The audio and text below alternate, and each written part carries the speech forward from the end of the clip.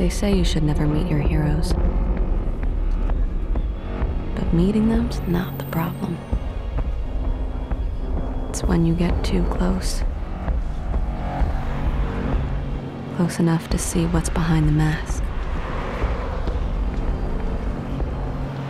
That's a line they don't want you to cross. You like a little limp biscuit? Sure. You like a little biscuit? Yeah. Yeah?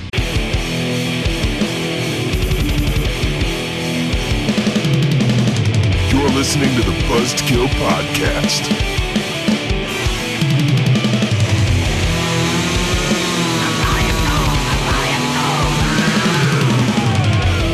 I am the devil, and I am here to do the devil's work. It is episode 276. Welcome back to the Buzzkill Podcast, where today we learn a hard lesson about making choices, James. Stalk is cheap, It is cheap. and I've got expensive taste. Oh, do you? Ooh. I don't know what that means. I like the way Fred Durst tastes.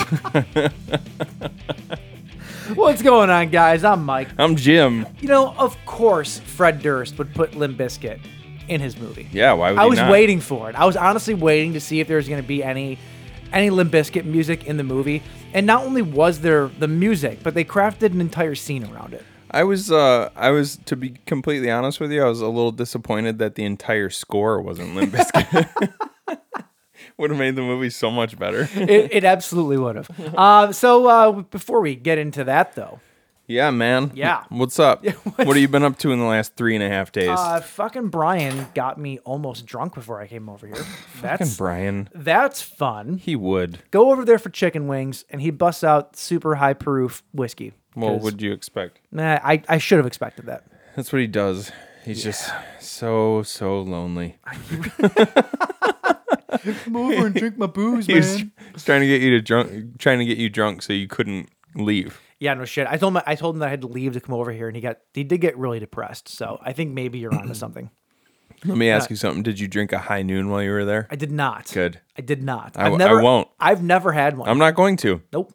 Just because he keeps pushing them on me. I'm like, actually- sorry, bro. Won't do it. Next time I go over there, I'm actually gonna bring a sixer of Smirnoff Ice just to. What's the equivalent of a high? Because Well, what it's seltzer. It's just any seltzers. is it? A seltzer? Yeah. I thought it was like juice and vodka. No, I think they're seltzers. Are they not? I don't fucking know. I think it's a vodka cocktail kind of thing. Well, then I'm gonna bring vodka and juice over. Yeah. Dude, just bring over 6 different types of juice and vodka and start mixing them up. And he's just like, you can have a high noon. It's like, no, fuck you, man. It's not high noon though. What? But it's not high noon. You can't have a high noon when it's not high noon. Right. You know? Yeah. That just doesn't make sense. Can only have a high noon when it's noon and you're high. Exactly. Right? So vacation. Exactly.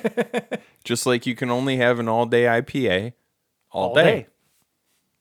We don't make the rules. It's the perfect all-day drinking beer. We don't make the rules. We just abide by them. You can only have a blue moon once in a blue moon. What? Probably for the best. Anyway, though, yeah, so I'm feeling like nice and loosey-goosey for tonight. Good, man. I brought a little whiskey down just so You I did? could catch up to you. Please. And it's tasty. You should shoot the rest of that. Just kill it. Yeah, there you go. That's peer pressure for you. That's good. What are you drinking? That Maker's 47? yeah. Yeah, good stuff. It's good. I like it. Good stuff. Real nice stuff. So, James, how you been? Good. Yeah. What have I done in the last few days? Oh, we just recorded Monday. we just recorded on Monday. What did I do? Got a new hot water heater. That's exciting. Oh. Is the water hotter? It is, yes. Is it not as hard though now? So if you recall, you could go back maybe just 10 episodes, and I said my hot water heater broke down and I had to get it fixed, and I put like $500 into it, yeah.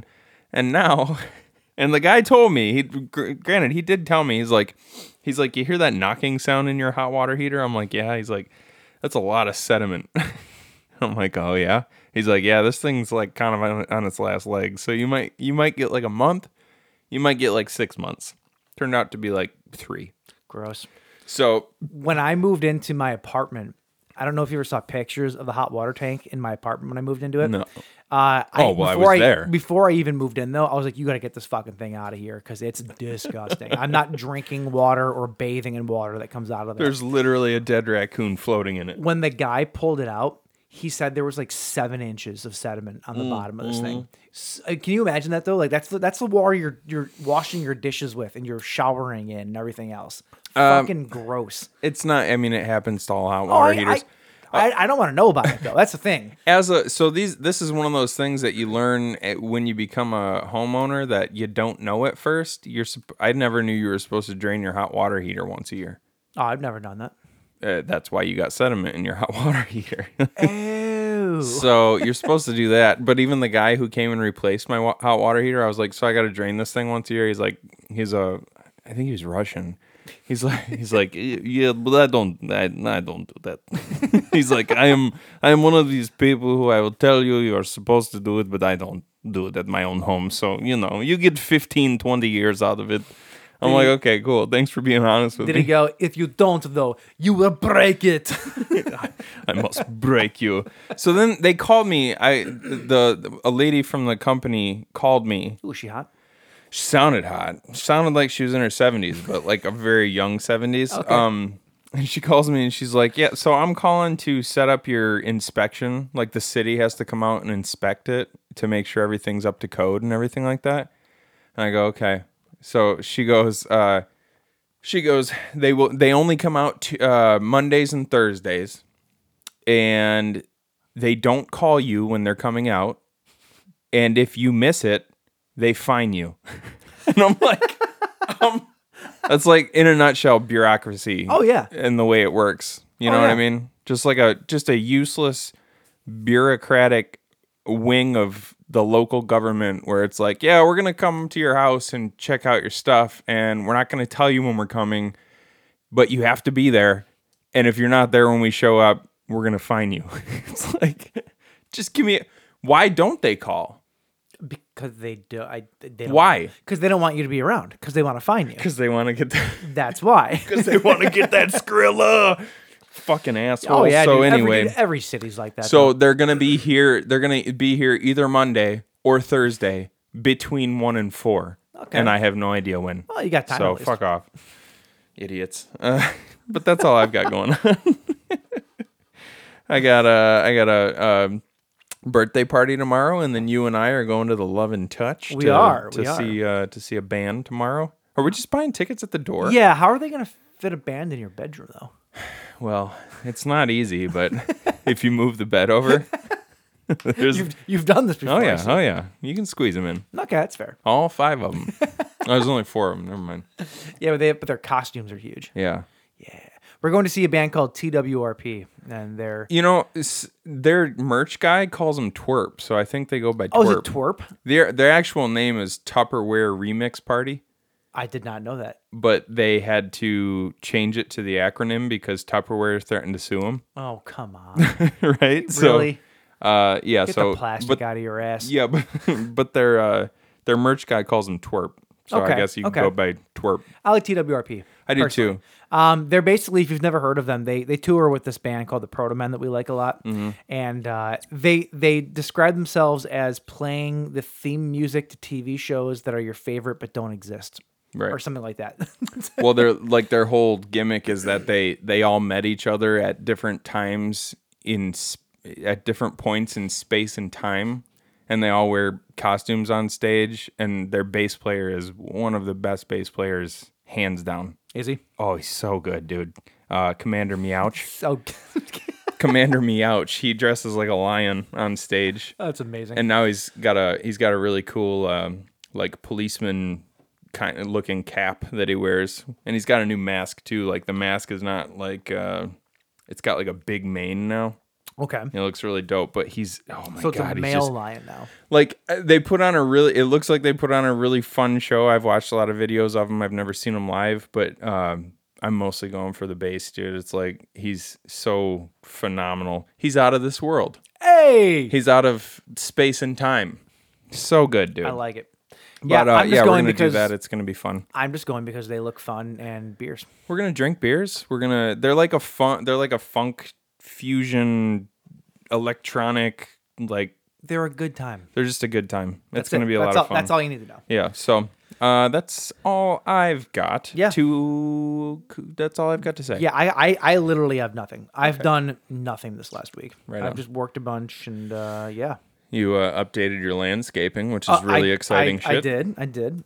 We don't- I'm like 90% finished in my backyard at this point. I need to build a bench, and then I think I'll be done. I'm only about 10% finished with your backyard. No. We'll be at 20 by the end of tonight. But not a whole lot to discuss this week. Cool, actually. man. Well, speaking of ruining your backyard, why don't we get into some corrections from last week? Okay. Stupid! You're so stupid! All right, James. Well, I don't actually have any corrections from last week. So if you do.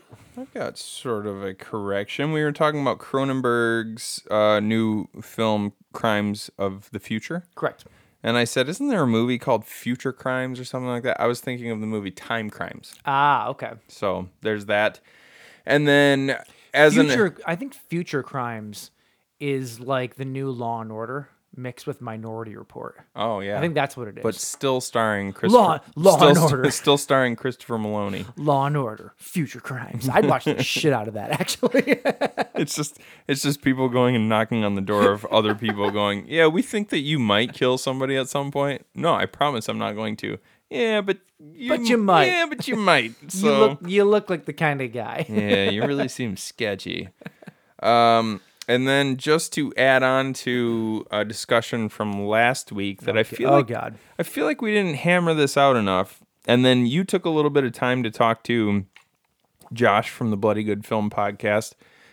And Alex from Beyond the Void Horror Podcast. And I bring this up because both of them agree with me, so I feel like it's important to discuss this further so that we can kind of cement that you are wrong. So in fairness, Alex did tell me that I brought up something that he had never thought of before. Mm-hmm. He still doesn't personally buy into it. Yeah. My whole thing was this. We were talking about how I was under the impression that Nikki, played by Debbie Harris, that she was dead for most, if not the entire movie. Sure. Basically. Yeah. And I wasn't the only person that thought this, because I looked up afterwards to see what other people thought. Mm-hmm. Other people thought the same thing. Okay. Because they do say at the end of the movie, like I discussed in the episode last week, they do say she's been dead for quite a while. Now, whatever quite a while means to you, I guess is up for interpretation. Yeah. That being said, I'm stuck on this fact that she was not who she appeared to be for almost the entire movie, because of the way that they introduced her character. Okay. They're on the TV set movie, right? Or the TV set for the show. And when they're doing the interview? When they're doing the interview in the beginning, yeah. And you see you have the host who is there in person, and then you see Brian Oblivion on the TV screen. Right. So he's dead, right? Right. In screen. Right. And then you see Max live in person. Right. And then instead of going over to Nikki, who is sitting right next to him, they choose to show her for the very first time also in a TV screen. It's like an over-the-shoulder shot of one of the... monitors. Yeah, like one of the TV monitors, and that's how you see her. I feel like Cronenberg, at least to me, right? Like, I don't know, I'm probably not as big of a... I love Cronenberg, but I'm sure there's people who've gone way more down the Cronenberg, rabbit hole than I have. Sure, yeah. That being said, I feel like he does a lot of things very deliberately, and I feel like that's not just a random choice. And I feel like they framed her like that to subconsciously tell you something and to set something up. I think you're right, and I like the theory that you have, but I still think it's slightly wrong, and here's why. I went back and I watched some of the beginning of the movie, and then I skipped around, and then you get to Spectacular Optical, who's they're the company who are ultimately it's revealed that they are behind Videodrome, aka the company who's manipulating Max in Pittsburgh. And if you look at their logo, underneath their logo, I can't remember exactly what scene it is, but they have a motto underneath their logo, and it is, let me get the wording right here, keeping an eye on the world. Yep. Right? So I think that that shot of her through the TV monitor is more suggesting not so much that she's a hallucination already, but that spectacular optical is present in that moment. They're watching this interview and they're recognizing the fact that Nikki Brand could potentially be a useful tool for them to seduce Max. Sure. To kind of start his transformation. Because up to this point, he's only seen Videodrome one time. Sure, but his sidekick guy, though, has been there for 2 years. God knows what else he was doing there. He was a plant for this company, and he's been with Max for 2 years. Right. So who's and this is going off on a very big limb here. Who's to say that the Videodrome program, like the TV show, was the first time they had done something like this? So I could buy into that if there's nothing to suggest that was going on. No, there's not. So You're that's right. a huge assumption. I feel like though when you first meet Nikki, she's brought on to be his counter, right? Mm-hmm. But then that's how they approach her when they first start asking her questions on that TV show. Mm-hmm. And then as soon as he turns to her, everything shifts. Her whole demeanor changes because she's now buying into him hitting on her and this and that and being, oh yes, I am being provocative. I'm this and that. I almost wonder if, and this is again going out on a limb, but whatever. I almost wonder if the person that is sitting next to him in real life in the studio, if we never actually see her and we're only seeing her through his eyes and he's projecting his own fantasies on this woman, right? Because even the TV show host looks at him really strangely, like who are you talking to like this? What are you doing? They're all very put off by But that's because he stops in the middle of an interview to turn Sure. toward her and say, "I'd like to take you out to dinner tonight." That's that's a strange thing to do during an interview. I just get it. But again, like I said, what are the odds? I feel like I like to go at things where I think it's important to make the least amount of assumptions. I feel like in a movie like this, though, that's part of the fun. It's all built in. I think it's part of the fun to make to pick up on things that may be inferred, but like I think you have to make like a whole list of assumptions to think what you're thinking. Yeah, I don't know. I don't think so because, like I said, I'm stuck on that first reveal of her. Right. I really am. And then what are the odds? I mean, what are the odds though that there's somebody else on that show that is brought in to be counter to him, and she fits every single piece of his mold of somebody that he would fall in love with into the same shit as fucked up as him, but if not more so, and that's what he like kinks over, right? Like, what are the odds? Like, I feel like she is built in his mind. And he's hallucinating. She still comes across as somewhat reserved until he exposes her to Videodrome the first time, because they're sitting in the apartment and But she's saying that I get turned on by that stuff. It gets me going. I'm perfectly fine before Sure. he ever puts the tape on for her. Sure, but So she's already like that. Well, Videodrome didn't fuck her up. Maybe to a certain extent.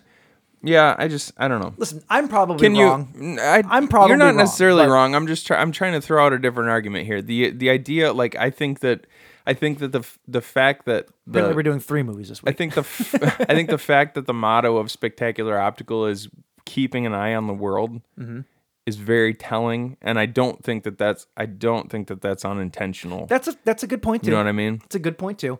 Like I said, maybe I'm putting too much into it, but that's kind of the fun of movies. It's all about interpretation. Well, right? and especially David Cronenberg movies, because like you brought up last week, sometimes it's almost like he's asking questions in movies that he doesn't even know the answers to. Sure. He's almost like sort of like throwing these out there and asking the audience what they think. Yeah.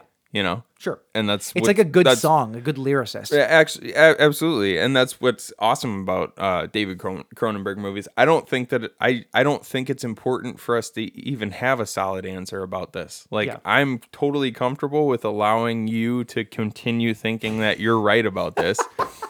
I'm not trying to like dog I'm on you. totally comfortable with you with you No. being wrong, and that's fine. No, my point is you might not be wrong, and I'm totally okay with you continuing to think that, and I'm totally okay with me continuing to think what I think. Yeah. Just as I'm totally okay with Alex or Josh, Sure. maybe both of them thinking something slightly different than both of us. You know what Sure, I mean? sure. It's one of those movies, and David Cronenberg is one of those directors who so much of his stuff could be left open to interpretation, and why try to nail down the meaning entirely?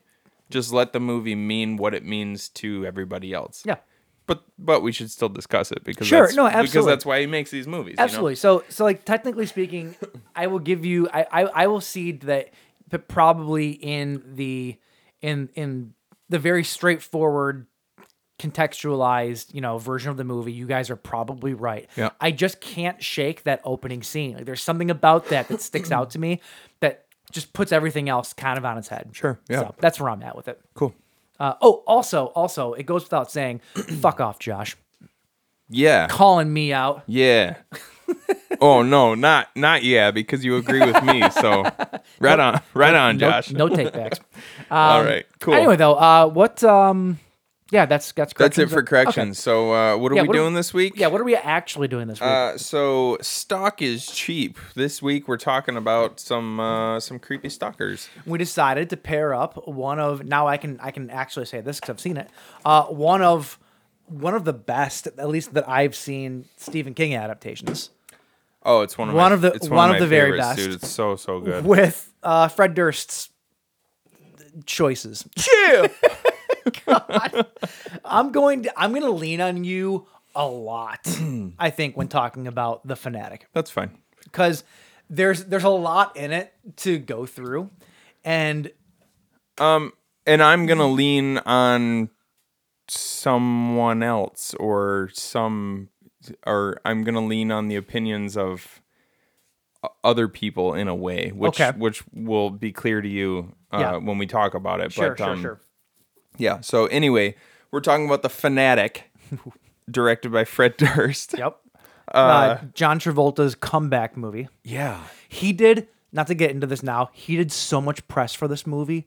It is unreal. I tried looking up. I'm like, I wonder if there's any interviews of him talking about. Dude, they're everywhere. He was on Good Morning America. It's really talking about this It's movie. really bizarre, dude. It's like I just kept thinking like, did all these people owe Fred Durst a favor or This is- something? Like, I keep thinking, how like- did he get John Travolta and Devon Sawa? I know Devon Sawa's career is not quite what it used to But be, this was actually a big comeback for him. And he's actually been in a lot of stuff since. Yeah. He's having a career resurgence. yeah. And I like Devon Sawa. So do I. We're getting too far into this, but yeah. And then the other movie, which we were talking about, one of Stephen King's best adaptations, as far as I'm concerned, obviously, as far as Mike is concerned. Dreamcatcher.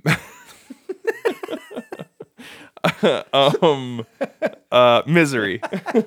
Sorry. Yes, that one. Misery from, what was it, 1990? Oh, you know what? I don't think I actually wrote the date down.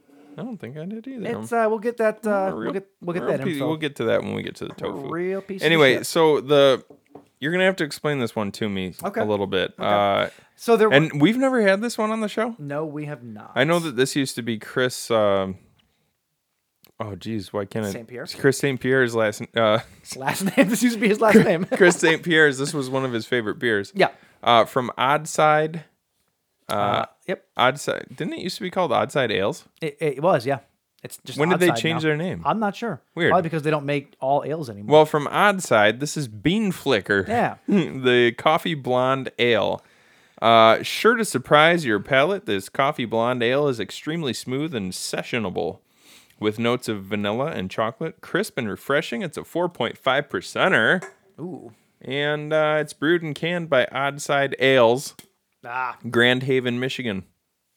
Yeah, buddy. So the reason that I chose this is because both Annie Wilkes and Moose totally flicked their beans to Oh my God. to their prospective stockies.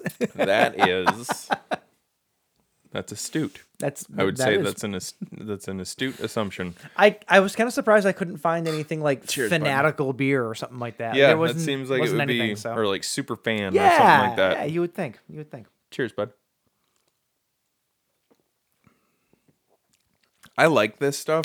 It's very good. I've had it before, and it's just weird to have because like It's weird that it's in an ale. Like it feels like it should be like that's a what I was heavier... gonna say. Usually when you have like coffee coffee forward flavors in a beer, it's in a stout or like a porter or something like that. In fairness, though, that's what Oddside does. They mix and match flavor combos that you would never think of. Yeah, they have. If you don't have Oddside wherever you are listening from, they're pretty well known for they take two very different flavors and mix them together into an ale. They were the first company that I ever had a red IPA from, and it's called the Red IPA. Red Eye. Like I think we've had it. I think we had it on the show once. We might have. That was like the first time I'd ever had one. There's a couple other companies that make them now.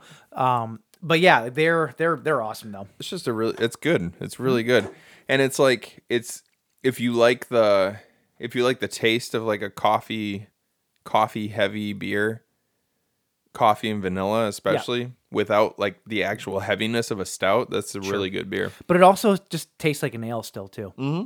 It's a bizarre flavor combo. It's very good. I like it a lot. Yep. So anyway, that's what we're drinking. That's what we're talking about. Let's get into the bleed feed.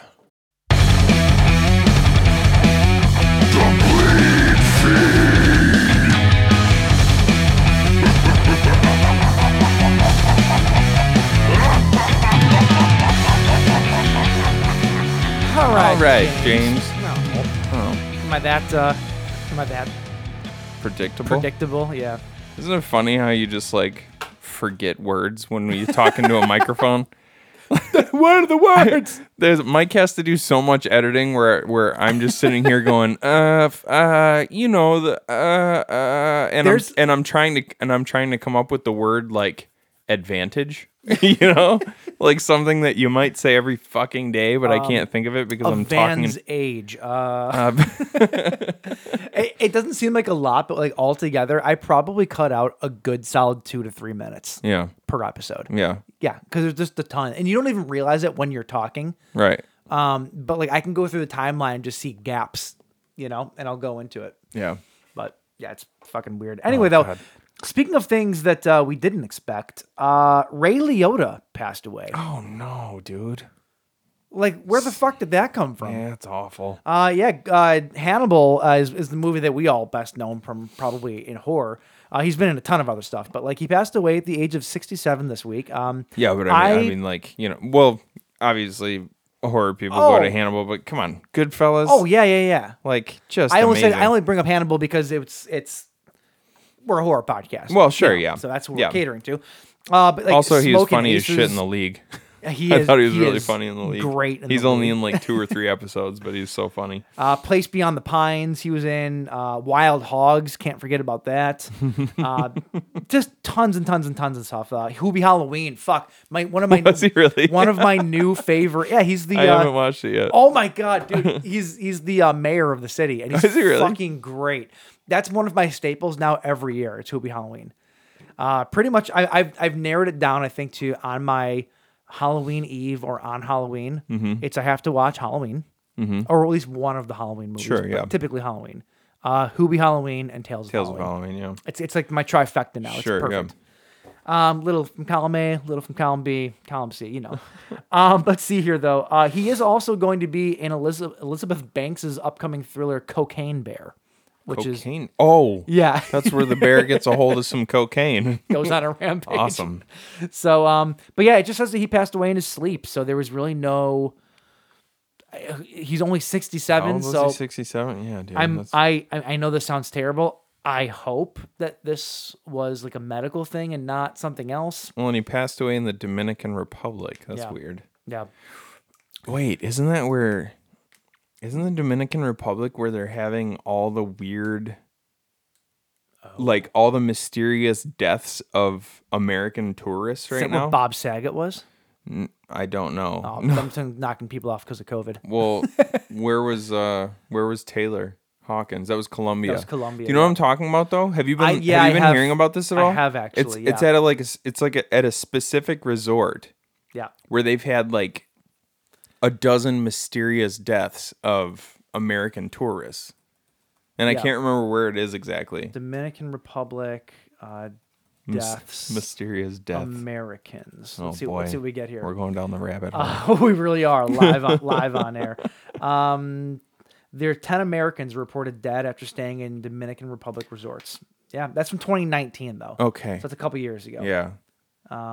Weird though. Still strange. Yeah. Well, I just saw it. I just saw a news story about it a couple weeks ago though. So the mob's gonna be after him now though. If there's something shady going on in the Dominican Republic, we're gonna get to the bottom of it. You know what I'm saying? It's gonna happen. sure, yeah. Joe Pesci's gonna go down there and show him what's up. Anyway, moving on here. Fans of True Detective will be happy to know that the upcoming season 4 is getting a big name attached to it, as other seasons have as well. But Jodie Foster, speaking of Hannibal, Jodie Foster will be starring in the new season for HBO. I am still like one of the only people in the fucking world that has not watched True Detective. No, same. I haven't either. Okay, so there's 2 of us at least. At least I'm in semi-good company. Also, Jodie Foster wasn't in Hannibal, was she? Yeah. No, I think Julianne Moore took up the You're took right. up the mantle. Oh, my cred's going down the tubes. What an asshole! Fine. She was in Silence of the Lambs, though. But Yes. Speaking of the Silence of the Lambs Hannibal series, There you go. boom, got it. Nice. Jodie Brought Foster. it back around. Let's see here. We were talking about Stephen King earlier. He's got a new book coming out, a new novella called Rattlesnakes. Oh. And he was on the Losers Club podcast this week and revealed that Rattlesnakes is, in fact, a sequel to Cujo. Really? Yes. And it's about rattlesnakes. It's about rattlesnakes with with rabies. King tells the Rattlesnake Club, the Losers Club, I just wrote a long story called Rattlesnakes, and it involves, at one part, twins who are only 4 years old falling into a rattlesnake pit. Oh no! And the snakes get them. Oh no! It's a terrible scene. Even at this stage in the game, he's just killing kids left and right. You're talking about love this it. literally as Gage just died. Gage just ate shit. We're watching, dude. This is Pet one of the Sematary. worst scenes, dude. Because he was such a little cutie. Oh my god, dude! And the flashbacks. Oh, I can't. That's awful. So if we can, we're watching Pet Sematary right now. Gauge this new story off of this. Yeah. It's going to be pretty graphic. He continues teasing that it has a connection to an iconic story from his past. This novella that I've just written, Rattlesnakes, is actually a sequel to Cujo. Wow. Boom. Wow. So that's pretty exciting. Also exciting, James. Yeah. Laser Ray. I got nothing for you, dude. There's nothing? No, literally nothing. There's the Vinegar Syndrome's halfway to Black Friday sales going on right now. But it ends probably before you're going to listen to this episode. But they did have a bunch of new releases on there. I don't know what they were. I know Hobgoblins was one of them. Yeah, it's There's Hobgoblins and something else. I looked at it. I'm not going to get anything this time. So it's slashed up to 50% from now until Monday at 11:59 p.m. Yep. And the sale includes Thriller, Scared to Death, Voyage of the Rock Aliens, which looks awesome, Hobgoblins, Cloak and Dagger, Miami Connection, which is an absolute banger. Yep. Horror High, Red Surf, Expect No Mercy, and that's it. But I will say the cover art for every single one of these is amazing. Yeah, these boutique labels Beautiful. always do a good job. Yeah. Most of them do at least. Very, very nice. What I don't like about Vinegar Syndrome is that the backs of their slipcases are just more art. And I don't know why, but I'm weird about when I flip like it to over. see, like, I the want to synopsis see. on the Yeah, back? I want to see what's in the discs without Sure. having to take it out of its slip. Yeah. I don't know why. That's annoying to me. Well, is it so the slip cover has more art, and then you would just have to take it out of the slip cover Yeah. to see more? So you're just a lazy piece of shit. That's is when pretty it much what comes it is. down to. Okay. Yeah, that's yeah. okay. All right. Yeah, I was gonna get some stuff off of that sale, and then I realized that all 4 movies that I got at Christmas, I have yet to watch any of them. So I should probably do that first. Which movies? Oh, what did I get? I got Fade to Black. I got Andy Warhol's Frankenstein. I got. There's 2 other ones I can't think of. Right now. So this is where you're at in your your collecting journey is now you feel like you have to watch the movies before you add more to your collection? No, I just feel like I should watch what I got from last time before I spend a bunch of money. Spoken like a true chump, man. I know. Like a true chump. I I remember I remember when you used to text me like every 3 days and just be like, check out like a chump. You used to text me like every 3 days and be like, check out this stack I got, and it'd be like 40 movies. I'm like, dude, where are you gonna put all those? Yeah. I used to have more time, in fairness, to watch too. Well, you also used to just buy indiscriminately. Yeah, I would. Like you would just go and you'd be like, "Oh, this is a movie that I've heard someone talk about at some point." Yeah. You know? Yeah. And now you're a little more I used to buy stacks though when they were like $1 or less a piece too. Sure, yeah. So I'd come home with a stack of 40 movies. That happens Oh, sometimes. it'd be like $10. If not more, because it was like buy 2 get 5 free. Right. Or like Disc Replay would have these crazy stupid deals. That and did you used to buy at Rockabilly's? Rockabilly's, Yeah. not Rockabilly's, Hot Hits. Oh, Hot Hits. Yeah. That's it. Yeah. But okay. but point is though, is like I would get these stacks, and or they'd be movies Just I've already stacks on seen stacks. that I was just getting to add to my collection. Yeah. So Right. whatever. Yeah. So nothing on Laser Ray except for that. All right. So something just went into public domain, James. Oh yeah. That's something you can always count on horror fans to take anything that falls in the public domain and try to capitalize off of it for better or for worse. Yeah. I don't know where this one's going to fall.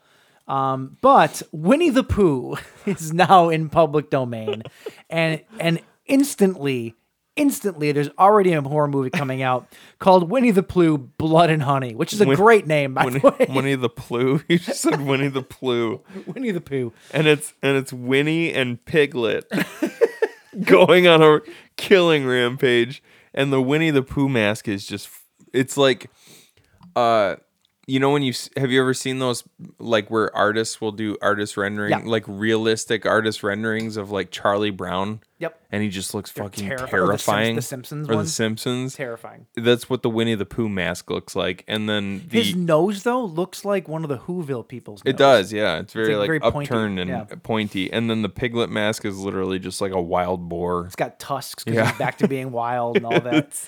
It's awesome, dude. I don't know what to think of this movie, but I will watch the shit out of it. Winnie I'll the tell you Pooh, that much. yeah, I will watch it based off of the title alone. Yeah. Winnie the Pooh, Blood Ooh. and Honey. That's a When fantastic name. When this comes out, we should do a double feature of this and Saturday Morning Massacre, which is basically What's the that? horror movie of Scooby-Doo. Oh, really? Yeah. Okay. It's not good, but it's a fun watch. Oh, sure. This probably won't be either. Yeah. You know? But anyway, though, yeah, that's your news. Not a whole lot this week. Cool, man. It's only been 4 days, in fairness. But Well, we're going to take a little bit of a break. We're going to get 6 to 7 more shots of whiskey and Mike. And then when we get back, we're going to talk about people just nerding out over their favorite artists. yeah, Just getting weird with it. emphasis on weird. All right, we'll be back. Throughout this, they'll see faces ripped apart with hooks, a man slashing himself into a bloody pulp, and graphic, macabre, torturous images that defy description.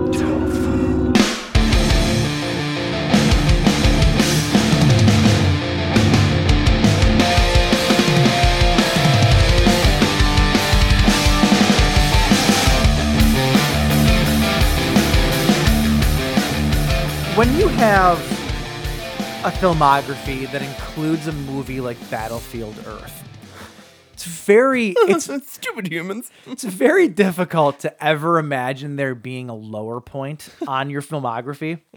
And John Travolta has absolutely outdone himself. Of course, we were first talking about The Fanatic from 2019, directed by none other than Fred Durst of the Biscuit Limp. All right. You know what time it is. This movie is a rabid fan stalks his favorite action hero and destroys the star's life. Here's the thing. This is not Fred Durst's first movie he's directed. Really? This is not Fred Durst's second movie. This is his third movie he's directed. His first movie, Pardon? is extremely well regarded. What?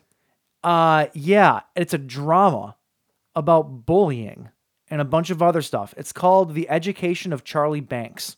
Oh, I've heard of that movie. And it's starring Jesse Eisenberg, Sebastian Stan, and a bunch of other people. And that was Fred Durst's directorial debut. Really? And it was critically applauded. So for him to go, see, he's capable of making good choices in movies, right? Dude, But I think that this is what happens when you let Fred Durst and his writing partner, both of which who have never written anything a day in their lives. Mm-hmm. And it took them 10 to 12 years to write this movie. Dude, if you can believe that. He has 40? Well, they're all music videos. I know, but still, like, I'm looking at some of the music videos that he... Yeah. Like... He directed, well, first of all, I'll start with Bob with the Bob. I Kid Rock. Did he really? Yeah. Dude, Falling Away From Me, the Korn Yeah. video. Dude, I fucking used to love that video. A Little Bow Wow video. Dude. Puddle of Mud. There was one that I just saw a second ago, though. Stained, I think he did a couple. There was, oh, shit. Oh, man, I just lost it. Oh, this is his acting credits. Hold on. Dead Sea, the key to Gramercy Park. Yeah. Dude, that video. I always thought that Jonathan Davis directed that. I did too. But you can see our confusion because they're practically the same person. Right. But yeah, so here's the thing. Key to Gramercy Park. He's capable, right? He's more than capable. Sure, yeah. I've always said that Fred Durst is a smart dude. Fine. As smart as you can be from Jacksonville.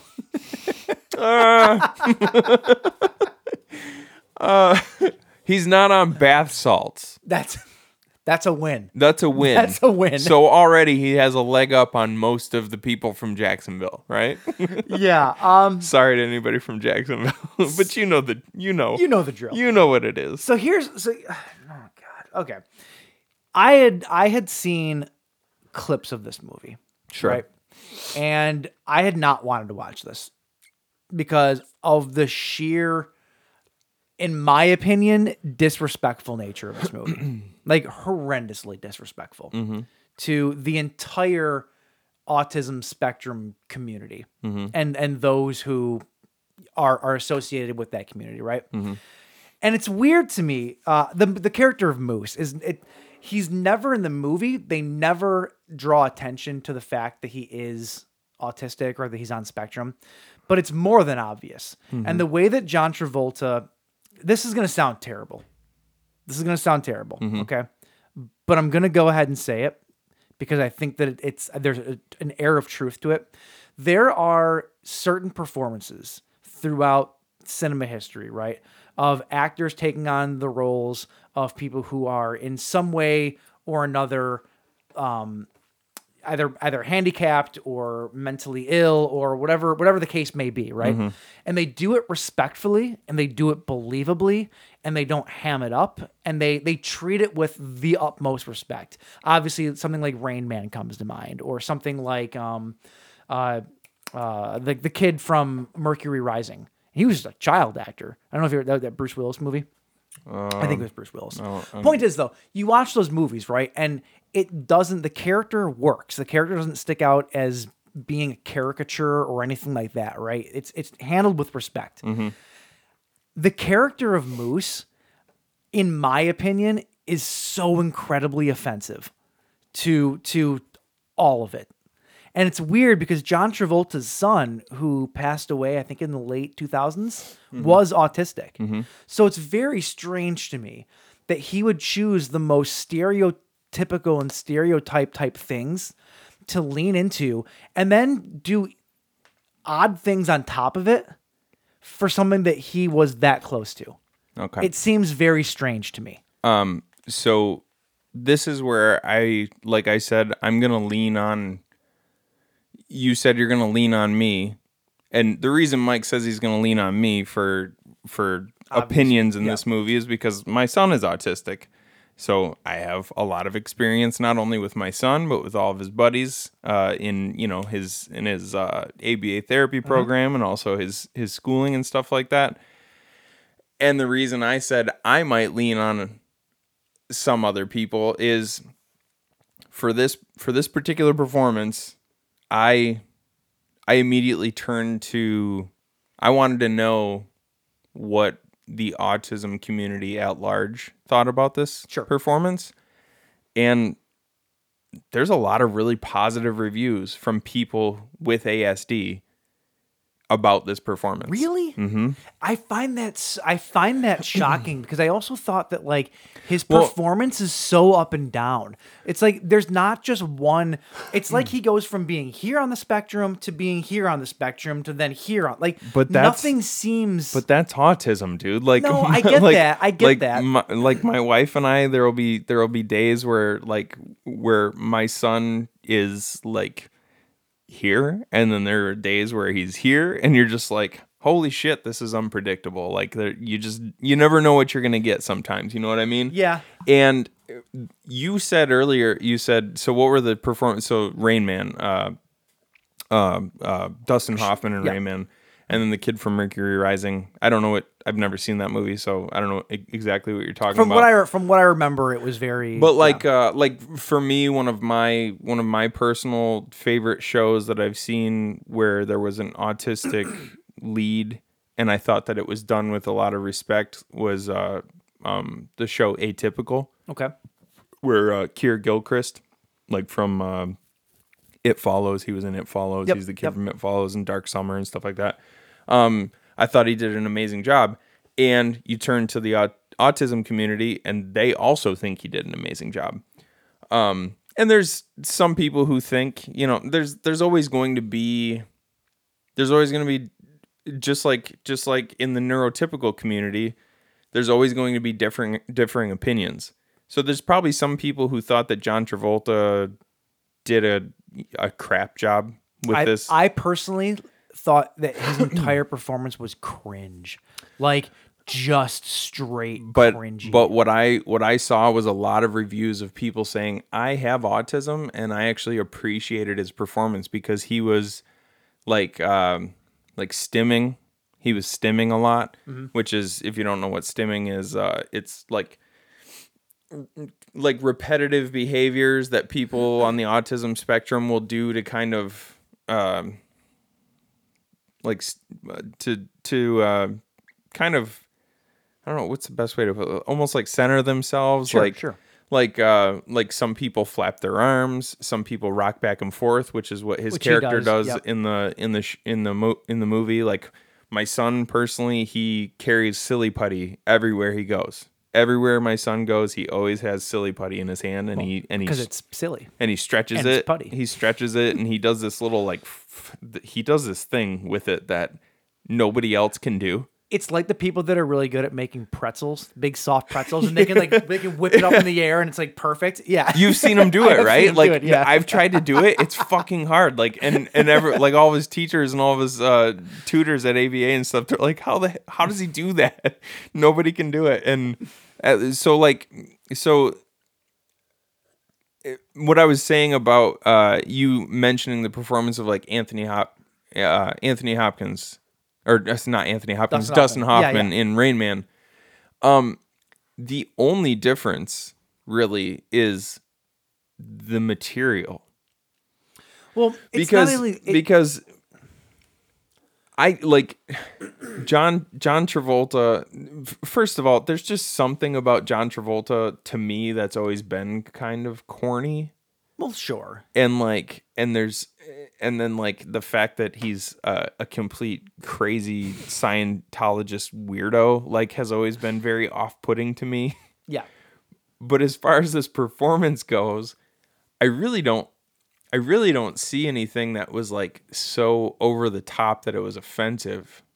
Because they're not really suggesting in this movie he's not really an antagonist. He is though. He is and he isn't. Like his intentions are pure, but he doesn't really understand why what he's doing is wrong. Sure, right? Sure. That being said, though, I feel like the movie makes it, especially the ending. We're gonna jump around a bunch here, but Sure, yeah. obviously, spoilers. I don't think that every character in this movie is both an antagonist and a protagonist. Sure, yeah. That nobody really fits anything. Like a lot of the, because I too wanted to see what a lot of other people said about this movie, and critically at least, the sentiment among critics was a lot of what I thought about it just being cringy, and maybe there's a certain amount of guilt involved in that because like socially. Like you're not supposed to do that. Like you're not like it's like mocking almost, right? But why? No. People are always talking about representation in film and stuff like that. If you're talking about representation of the autism community, like they stim, no. they What I'm stim, saying, and they do things that other people may perceive as what? that's not what I'm getting at. Oh, okay. No, what I'm getting at is like socially, you're not going to go somewhere. You're not going to go. At least in now this day and age, like I don't say the word retard. Right. Like I don't say it anymore because Right. I think I hate that word so me much. too, It's a dude. gross word, Yeah. whatever, right? But then even to be like I'm not gonna go up to somebody, oh, you fucking stupid. Like I'm not gonna do that like the way that people might have done 10 years ago. I feel like Right. socially now you don't do that, right?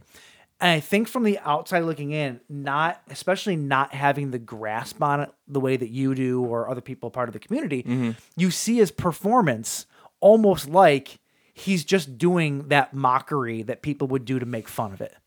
It comes off that way. I think that if you're not around it enough to deconstruct it enough to understand it, it can come off that way. Well, if you're not around it to deconstruct it, to understand it, you might not even understand the fact that what he's portraying is probably somebody on the autism spectrum. But that's what I'm saying, though. But that's what I'm saying. From the outside looking in, you see it just on like this surface level that looks offensive. Right. Not understanding that maybe it's not what you think it is. But maybe that starts a conversation. Sure, but you know critically, what I feel like that's how every single critic looked at this movie, kind of again how I did. And another thing that across the board a lot of people were saying was is that this movie just hates everyone. Like it hates celebrities, it hates people with handicaps or deficiencies, it hates paparazzi, it just hates everyone. Is pretty much what the consensus was. And I can't say that I completely disagree with it because there's no clear winners in this movie at all. No. Like at all. Especially it's really like it's okay. Let me just so we've been talking about John Travolta's performance this whole time. To be completely honest with you, John Travolta's performance, even though it's hard sometimes for me to get past the idea that this well-established actor who's been around for years and years and years is taking on this really out of character role for himself. Mm-hmm. But he said that he connected with this character like that. But not necessarily. I'm not gonna necessarily say that he was doing it in a disrespectful way because honestly, like if the autism community can look at him and say he's actually like pretty accurately portraying how some people on the spectrum are. Sure. Right? Sure. Because it's a spectrum. There's all different types of people on the autism spectrum. Aside from his performance, getting away from that entirely, this movie is garbage. Well, of course it is. The movie sucks. It sucks so much. Like, it's just the story sucks. The logic sucks. Yeah. Like I like Devon like- Sawa. Like Devon Sawa was okay in it. Like he was fine. Yeah, the decisions that his character made based on the writing and the direction were befuddling. Yeah. Yeah. Like you feel a little bad for him at first, but then you realize this guy's an even bigger piece of shit than all the other characters in the Right. movie. Let's break it down a little bit for people that haven't Sure. seen it. You have John Travolta, obviously, who plays Moose. Devon Sawa plays Hunter Dunbar, action movie extraordinaire actor. Hunter Dunbar. Hunter Dunbar. You have Anna Golia, who plays Leah. Leah is Moose's best friend. And what I did love about their dynamic and their relationship is that she never once treated him like less of a person. Well, and that's What I'm saying though is that there are a lot of people that still do. They still look at people who have anything that isn't like them, and they look at him as less than, right? Yeah. I like the fact that she didn't treat him with kid gloves. She didn't treat him as anything less than a human being, right? I actually really appreciated that. Yeah. I think even down to them not drawing attention by spelling out what his condition was is kind of on that same vein of just, this is a guy that exists. Done. That's it. That's all you need to know. Right. Right. Right. And I will applaud the movie for that, for treating the character like that. And then you have Jacob Grodnick, who plays Todd. Fucking Todd.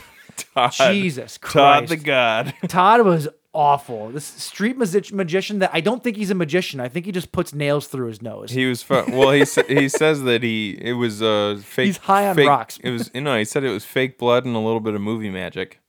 I don't know that it was. He said that. I know that he said that. I'm not convinced that it actually was though, because he's on drugs the entire time. Well, sure. I think he's just high on rocks and is shoving a nail through his nose.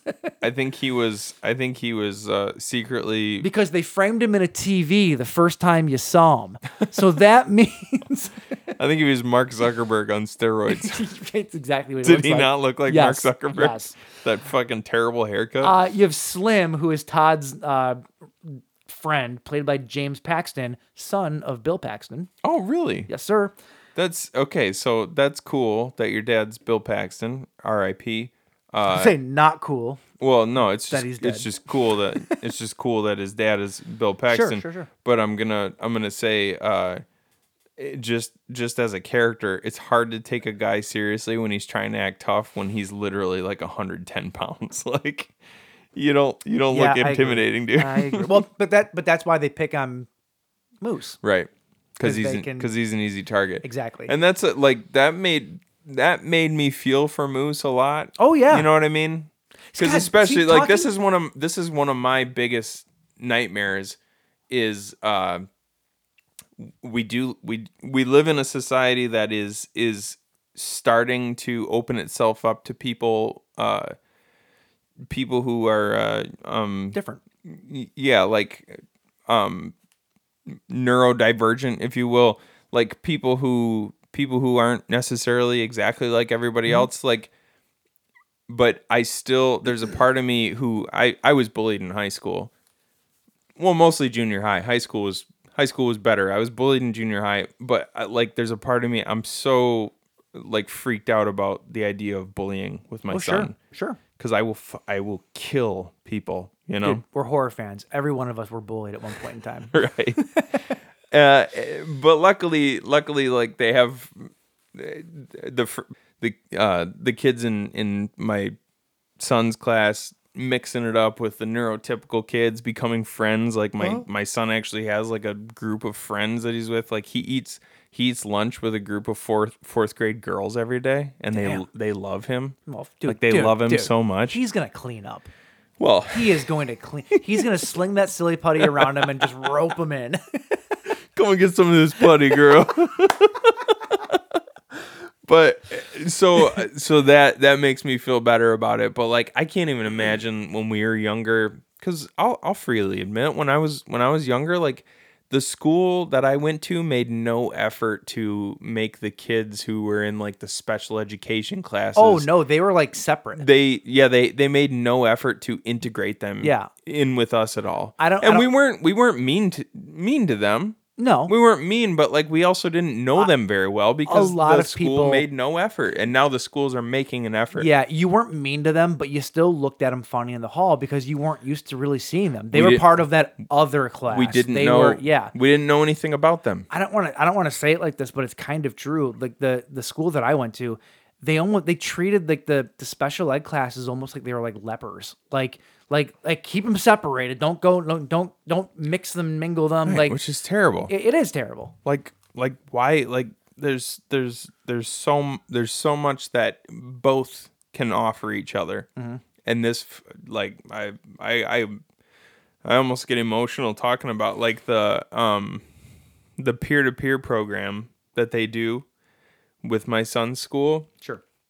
and like hearing what it's like for like he's got little buddies now who specifically request to be with him on a daily basis and like hang out with him and stuff like that. That's fucking awesome, dude. Absolutely, dude. It's beautiful. Not to break up your no, it's cool. Don't stay here, but yeah. All right. No, it's cool. Which brings me though to one of my favorite characters in the movie. Yeah. The security guard. He doesn't even have a name. He's just the security guard Yeah. played by Jeff Chase, and he's the one that tells. In fairness, he's actually the protagonist to Moose being how he is. But like, he's like, you got to stand up for yourself. You got to do this and that. Like, I like how everybody treats him in the movie outside of the assholes, obviously.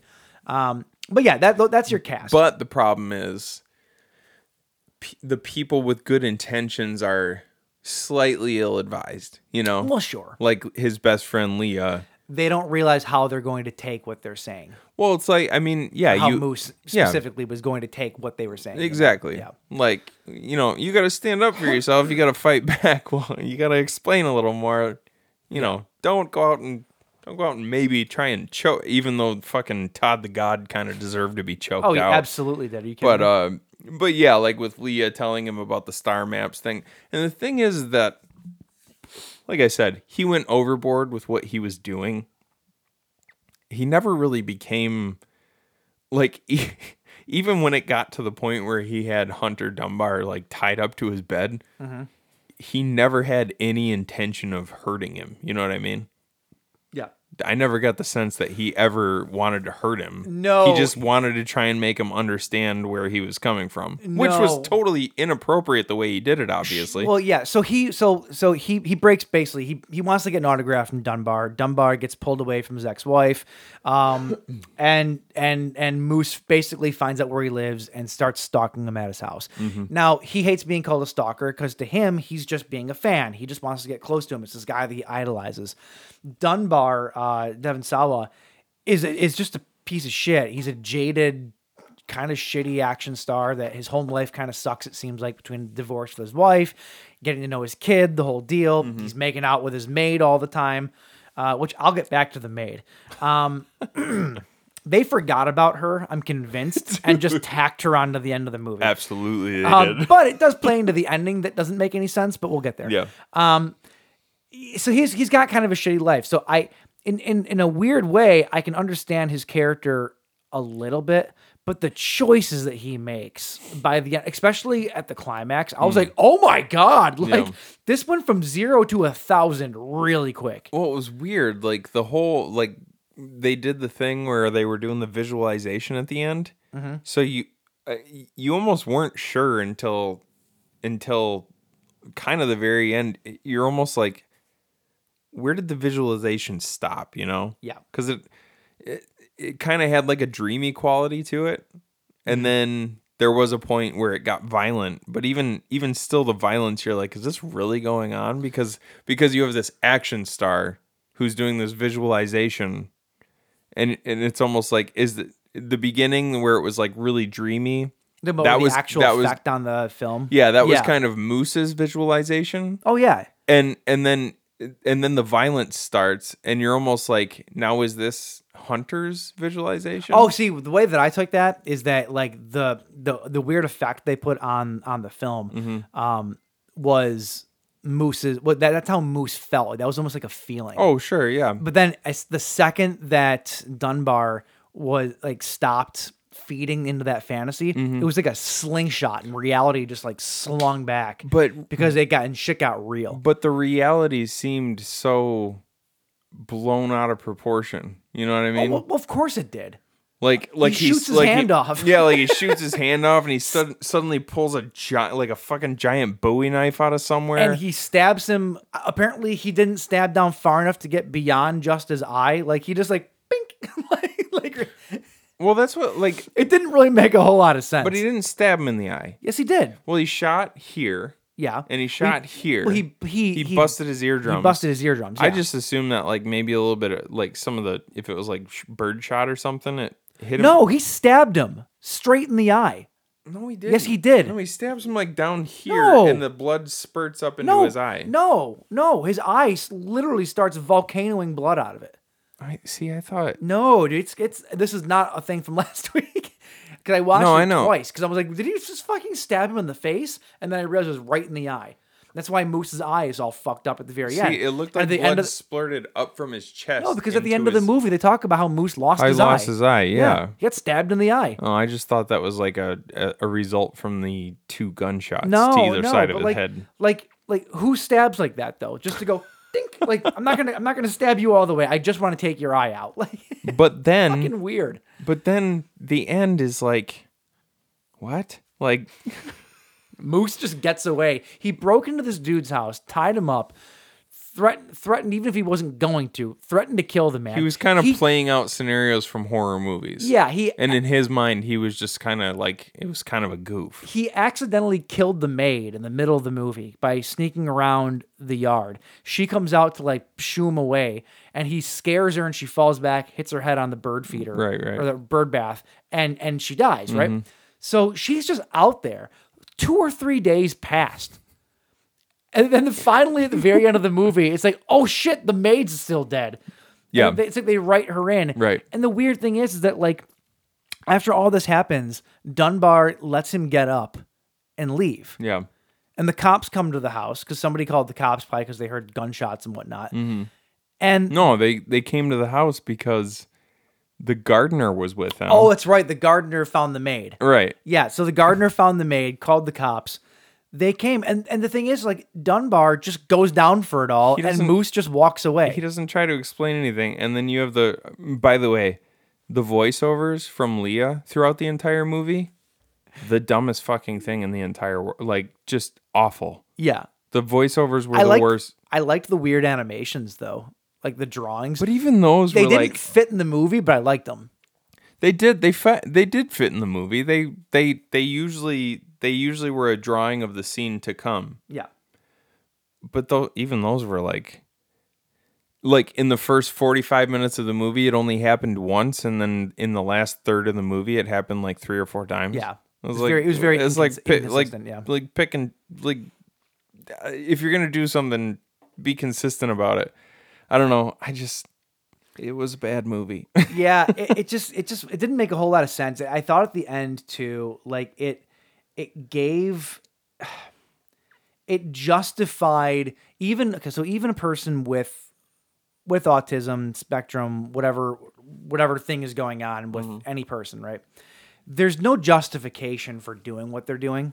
I know that it's understandable in a way to where they don't understand what's happening, maybe, right? Like they don't understand why what they're doing is wrong because they are perceiving it differently or whatever. Which even that is touchy because the idea of just like general comprehension skills. Yeah. Again, autism is a spectrum, so there's people who are on the spectrum who their idea of comprehension, their comprehension of like social situations and discerning between right and wrong is completely in line with what everybody else thinks. I guess it was just more of a suggestion that like maybe he didn't.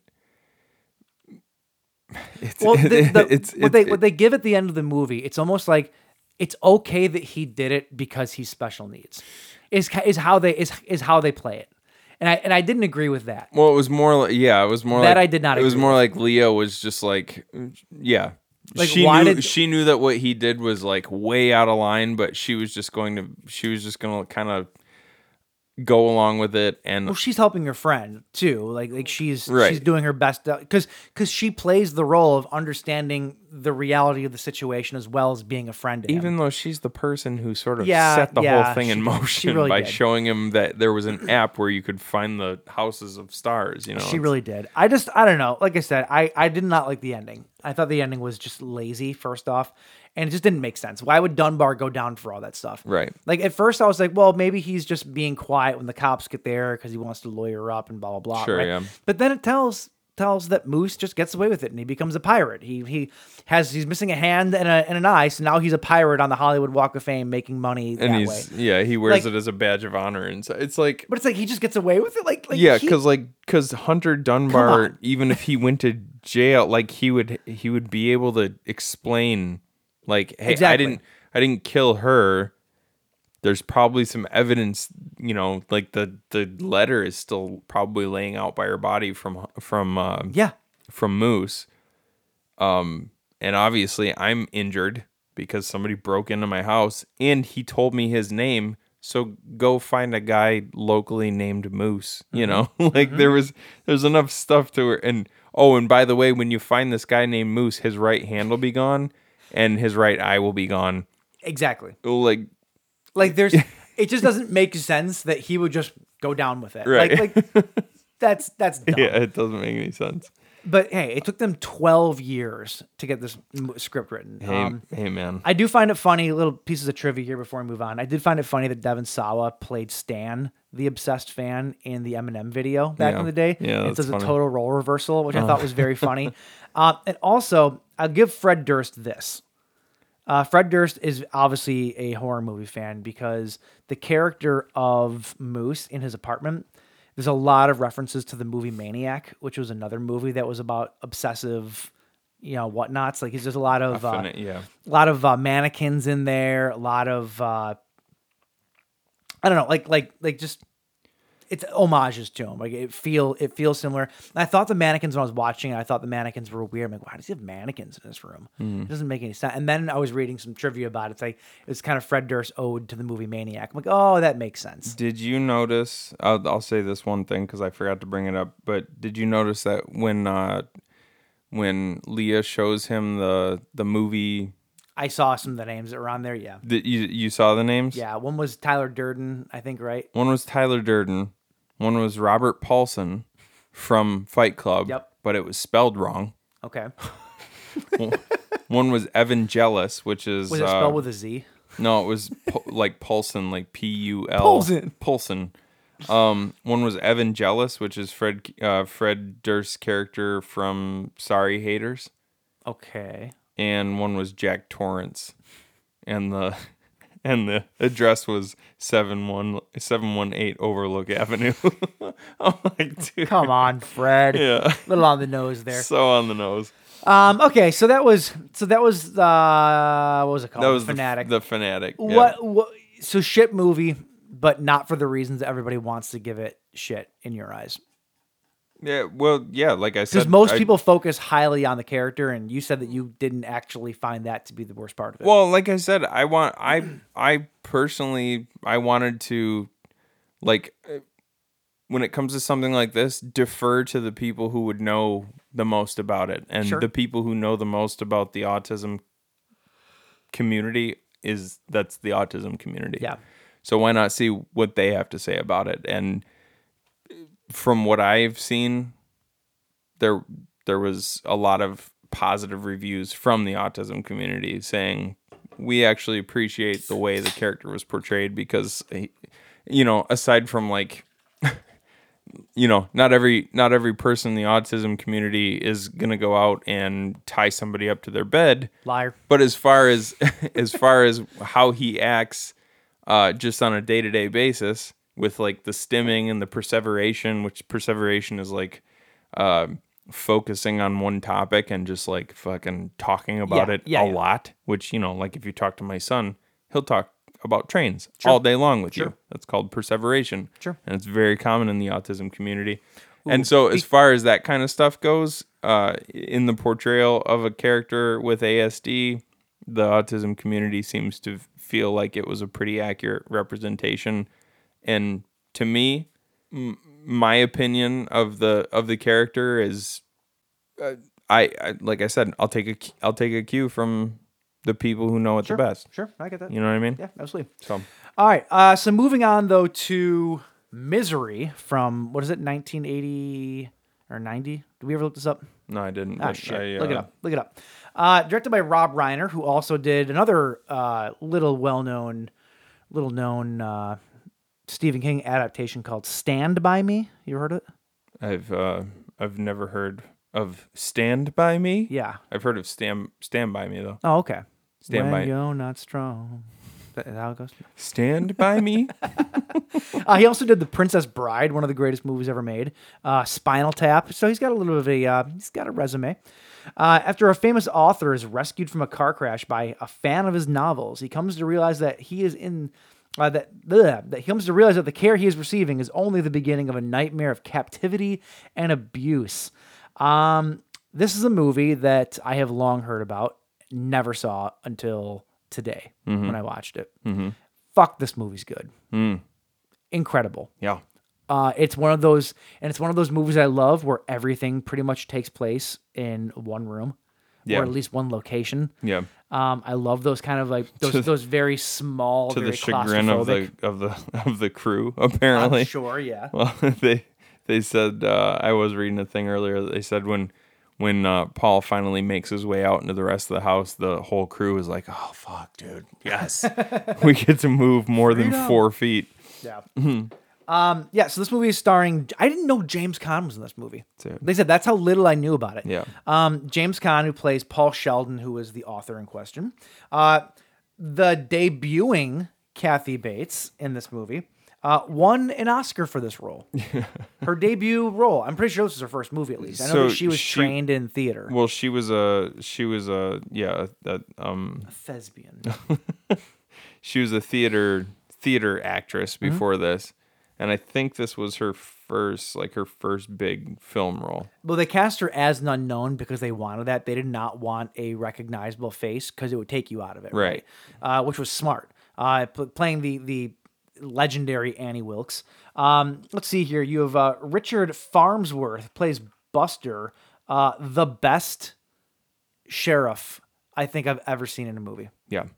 Hands down. He's not bumbling. He's not an idiot. He actually solves the case. His arc is really good.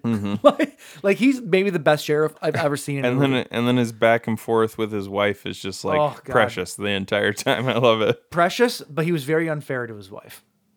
Why? Very unfair. Why? Because she mentions to him at one point in time, she's like, she says, what'd she say? What does he say? He says something like, that's the kind of spice that's missing in our relationship, or something. No. He doesn't What say missing. He says that's the kind of spice that keeps our relationship interesting. But he was very sarcastic about it because she was mouthing off to him. Well, that's just how No. He was very sarcastic about it. But then she's in the car touching his leg, trying to get frisky, and he bats her off. No, you're mixing this up. The whole spice thing comes after that scene. I know. She I'm goes. just saying. She touches his leg with her in the car, and he says because what was her name?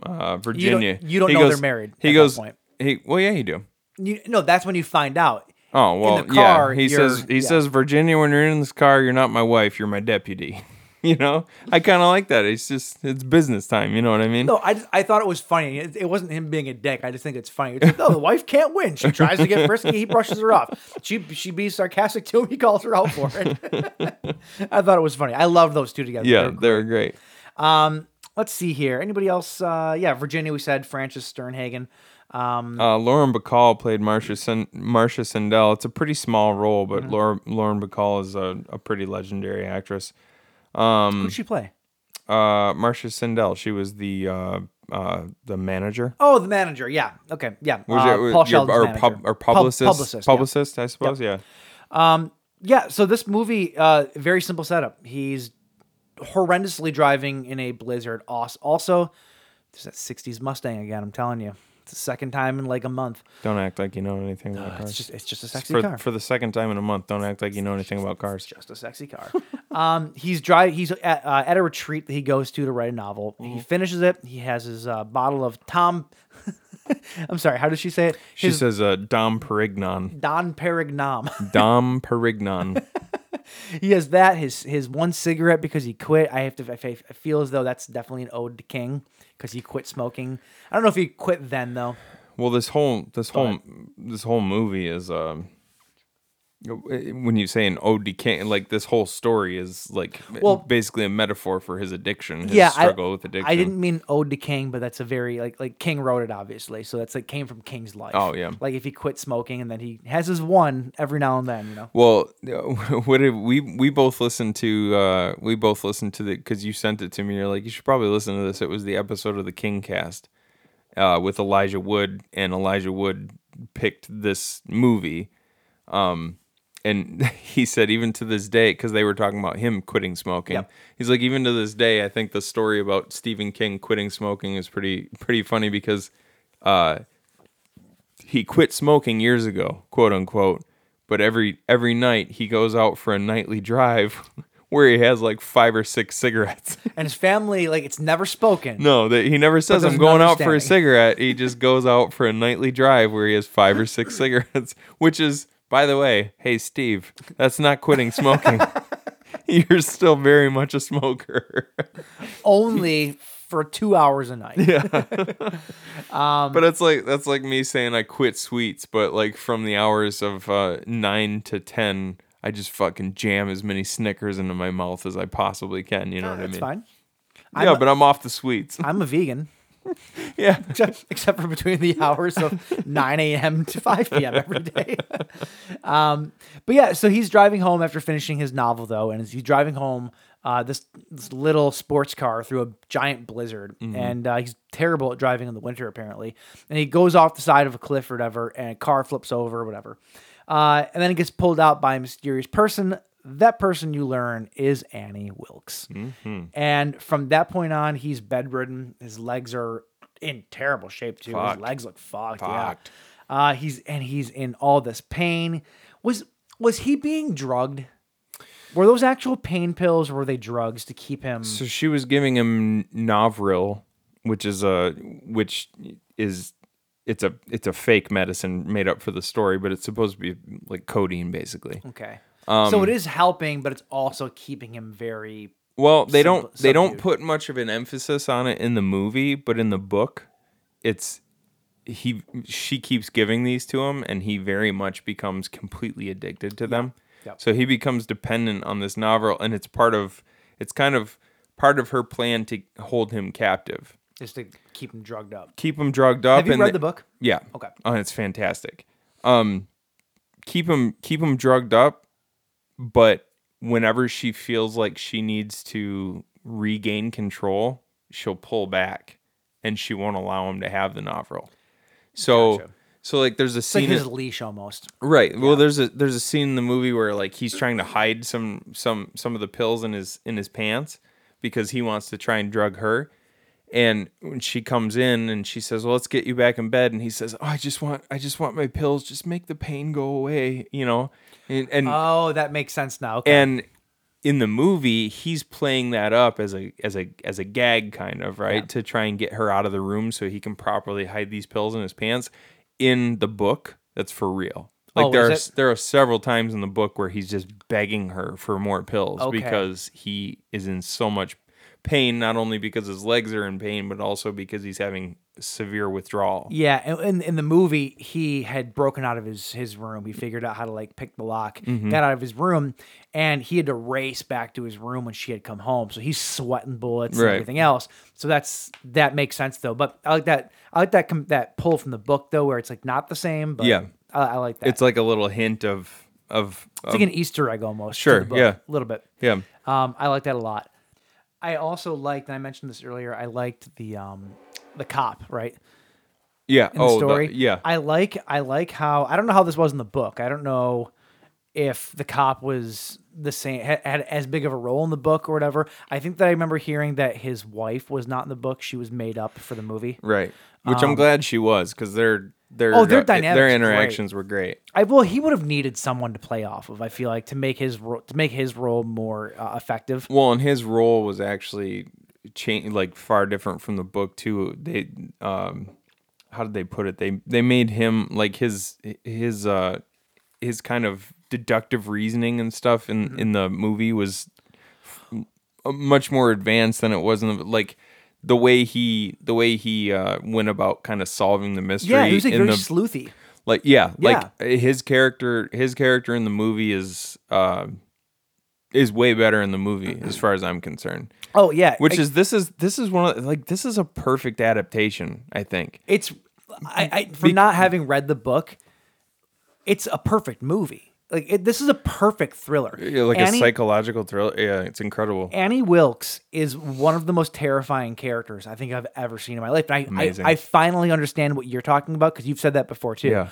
She's terrifying. Yeah. She's psychotic, like absolutely fucking mental basket case. Well, and it's crazy like how Kathy Bates is amazing. Incredible. Just amazing. Especially the last 20 minutes of the movie. Yeah. Like for how physical that role got too, but like everything. but like to it's start, amazing. like when Paul first wakes up in her house, she's so likable. Yeah. Oh yeah. She's so sweet. Like she's just so caring.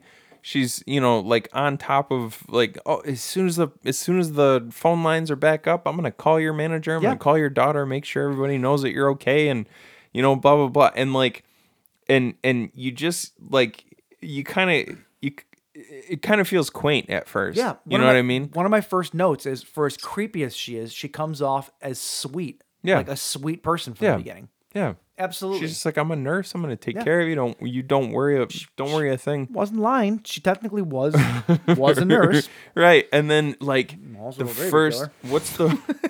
what's the very first? Oh, it's she reads. So the manuscript that he was working on, that he had on him when he got in a car accident, was for a new book, and it wasn't for. So he's finally writing something other than the Misery books. So we should mention, like he's famous for writing this series of novels about this character Misery Chastain, and he kind of wants to get away from it, and he's put out what he thinks is the final Misery book, and now he's working on the manuscript for this new departure from the Misery novels, and she reads this book.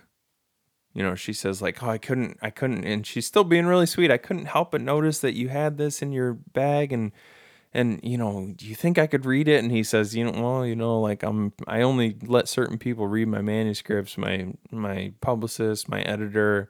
And then he says, and people who saved me from freezing to death in a car wreck. And she's like so elated. Yeah. And he buys into it at first. Right. And she reads it, and she comes back and she's talking about the profanity, like, there's a sudden shift in her attitude, like the profanity is blah blah blah blah, and she spills like some tomato soup on the bed, and she goes crazy though. Flips out. You see what you made me do? Blah blah blah. And his reaction is like priceless the too. Oh shit moment, like that's the like if there ever was an oh shit moment in any movie that you would point to, like if somebody didn't know what an oh shit moment was, I would point to that scene. Yeah. Because there's a couple of those in this movie. She flips out, but that very first one is because up to this point, he's been just so thankful for her taking care of him, thinking that she has the best intentions. And then she flips out, and he just, this look on his face where he's just like, what the fuck just happened? No. And she walks out of the room, and his face is just like, this is bad. This is really, really bad. And it's so awesome. Like, James Caan, Kathy Bates obviously absolutely killed it as Annie Wilkes, but James Caan really, for somebody who lays in a bed the entire time, man, he just killed this role. Oh yeah, in every conceivable way. And did you read by chance who was also supposed to play there's that a role? laundry list of other actors who were offered this role, and they all turned it down because they all thought that the character of Paul Sheldon was too passive. Yeah. Like he was too overshadowed by Annie Wilkes. And obviously she is the big character in the movie, but like what James Caan was able to do with a character who largely stays in one place for the entire movie, amazing. Yep.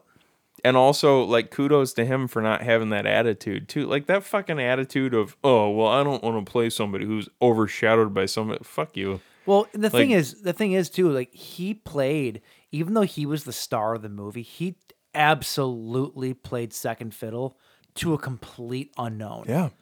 Which is crazy. And I think that's one of the reasons that the movie works so well. Yeah. Kathy Bates is 100% the star of this movie. Totally. Yeah. And her Oscar is so well deserved because she's so fucking terrifying. I don't know. Did we mention that already? What's that? Did you mention the fact that she won? I mentioned it earlier. Yeah, like she was the first horror, the first horror thing to win since Jekyll and Hyde. First female in horror. And first female in horror to ever win an Academy Award. Like and Jodie Foster was nominated for Silence of the Lambs, I believe, but Kathy Bates actually won it. Right. Crazy. So like absolutely crazy. One of the only and for her first big role in a movie, like how How incredible would that be? Sure. That's like one way to start You a come career. up from stage, from mostly stage acting, and then your first role you win an Oscar for. Yeah. That's crazy. I made this note down when I was watching it. It goes, I'm choosing to believe that after this movie, he got out of the author business, right? He wrote one novel. He got out of the author business because his whole thing scarred him. And he became a book producer. And he changed his name because he keeps seeing Annie Wilkes everywhere. So he changed his name, and he became the book producer Walter from Elf. Boom. Boom. That took me a second to figure out. A publisher. Dude, That's my theory. well, hold on. It's the same actor, so the timeline would actually work. So he got out of he stopped being an author. He got into the publishing business. Yep. The publishing side. He couldn't write anymore. He was scarred. Because he couldn't, and because he was so scarred by what happened to him, he decided to get in. Because in the movie Elf, he's a children's book publisher. Mm-hmm. So he got into children's books because he just couldn't handle the serious side of literature anymore. Wow. Yep. Dude, you fucking nailed it. Nailed it. What's his What's his name in Elf? Walter or something. I was actually looking at the names. I'm like, I wonder if it's an anagram. How amazing would that Dude, be? that'd be so cool. It's not, but shit.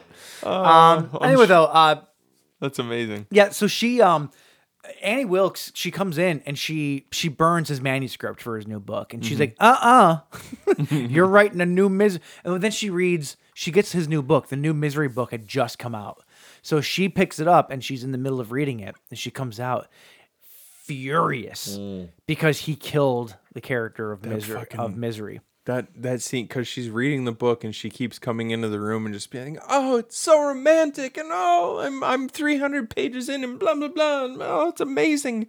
And then that one scene where she comes in and she just goes, "You dirty birdie!" Like, you killed her. So I wish this was an original thought. Mm-hmm. It's not, unfortunately. Elijah Wood, I think, brought it up in the podcast. Well, most of your thoughts aren't original. Well, you know, in this case, I can actually point to why. Yeah. But he brought this up, and he's absolutely correct. Her unwillingness to curse in the movie is fucking unnerving. Mm-hmm. It's so weird. Yeah. And it creates this dynamic of how insane she actually is. Yeah. And it's like, and it's so effective. And it's like, Well, it's just so weird to watch. Because, like, spoiler alert, you find out later in the movie or the novel, however you're taking this story in, that she's a fucking serial killer. Yeah. Who has killed countless elderly people and countless infants. Mm-hmm. And or coworkers or whatever. And so she's got this like dark, evil, like heart, who's willing to take the lives of innocent people, but won't curse. Yeah, it's weird. You know, the juxtaposition is just so bizarre. He never got out of the cocky duty car. Like, it's just so fucked up, man. Oh, it's so weird. But then at the end, when she's flipping out, and she's strangling Paul, and she finally breaks, and she's just like, "Yeah, you fucking cocksucker!" Like, she finally like breaks, and the mask comes off, and you see, dude, that's the mental break. I feel like her cursing. Well, was like the last straw though of her mental break. Well, the mental break. And I guess that's true. Like, it's so disturbing how throughout the entire movie, she's obviously completely demented. Sure. But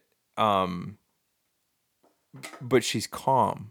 Yeah. You know, she seems to be like in control. Like, even like let's talk about the hobbling scene, because everybody knows about the hobbling scene, right? How can she she's so calm. She's so calm in that scene. Yeah. She's absolutely furious because she knows that he's been out of the... It's sexual. The scene is played sexually. Well, her reaction to hobbling him, which by the way, I had always heard of the hobbling, right? Yeah.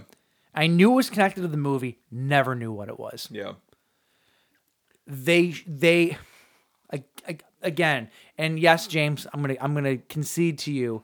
You're right. Listening to these podcasts before watching the movies or whatever is a mistake. You need to stop. You're right. Because they do mention that, like, and I was expecting it because I had listened to it. Well, no, I listened to this afterwards, so I wasn't expecting it. But, like, the point is. Oh, sorry. Sorry, I got volume going here. Christine's going. The fact that you see his left ankle actually move inward on that first, oh my God. Like, I watch a lot of those those morons doing moronic things videos on Instagram. Yeah. And it's a lot of skateboarders landing and their legs breaking or whatever. Yeah. For some reason, to see it happen in real life, I can laugh at it, yet seeing it in the context of a movie like this, even though I know it's fake, it's so much more effective. And what a fantastic special effect too. Oh yeah. Like a practical special effect. It looks so disgusting. Yeah. And I was reading about how they did you see how they did it? No, I didn't. So the legs were molded out of like a gelatin.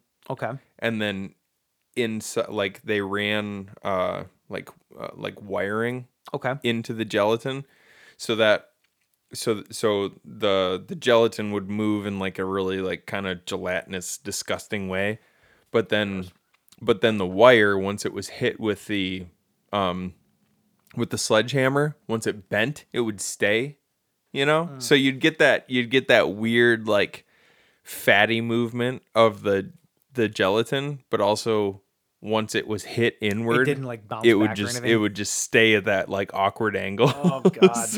so when she hits it with the sledgehammer, and if you don't know, like, go watch it. Hopefully you've watched the movie by now and we're not completely spoiling everything for you, but like she finds out that Don't be like me.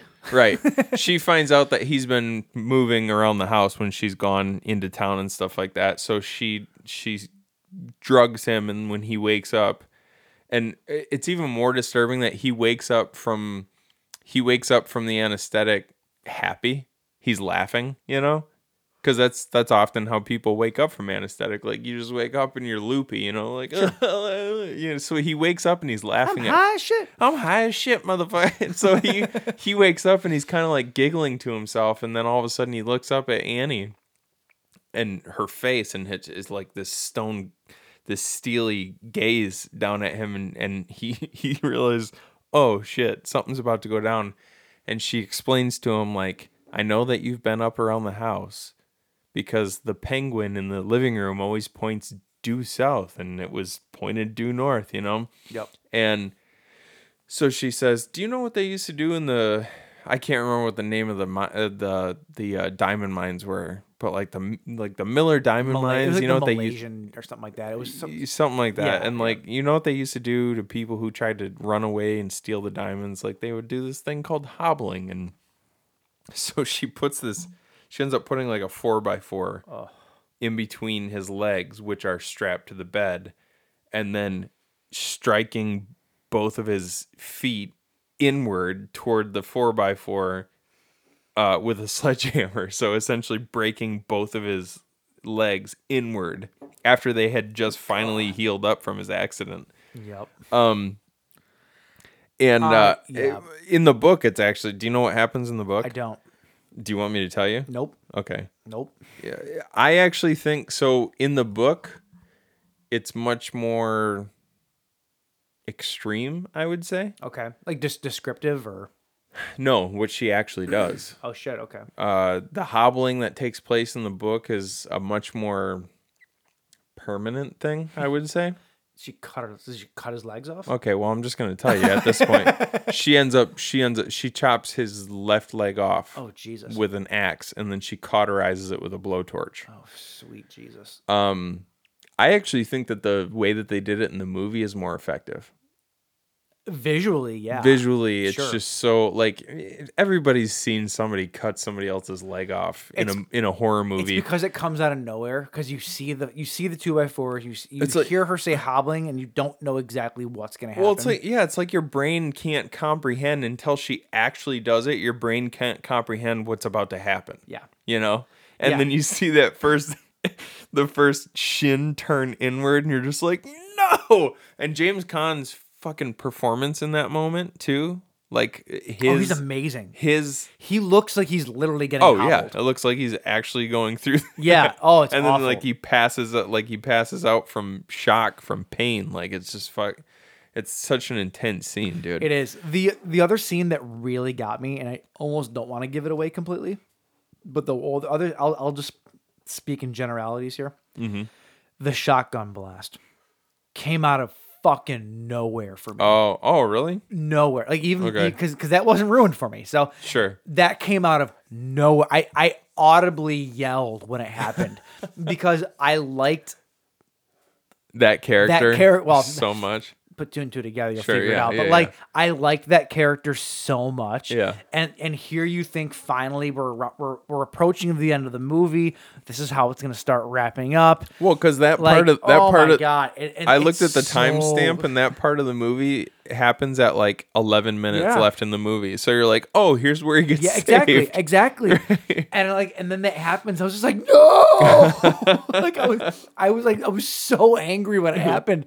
And it's just like, oh my God. And it's so visceral, and viscousy.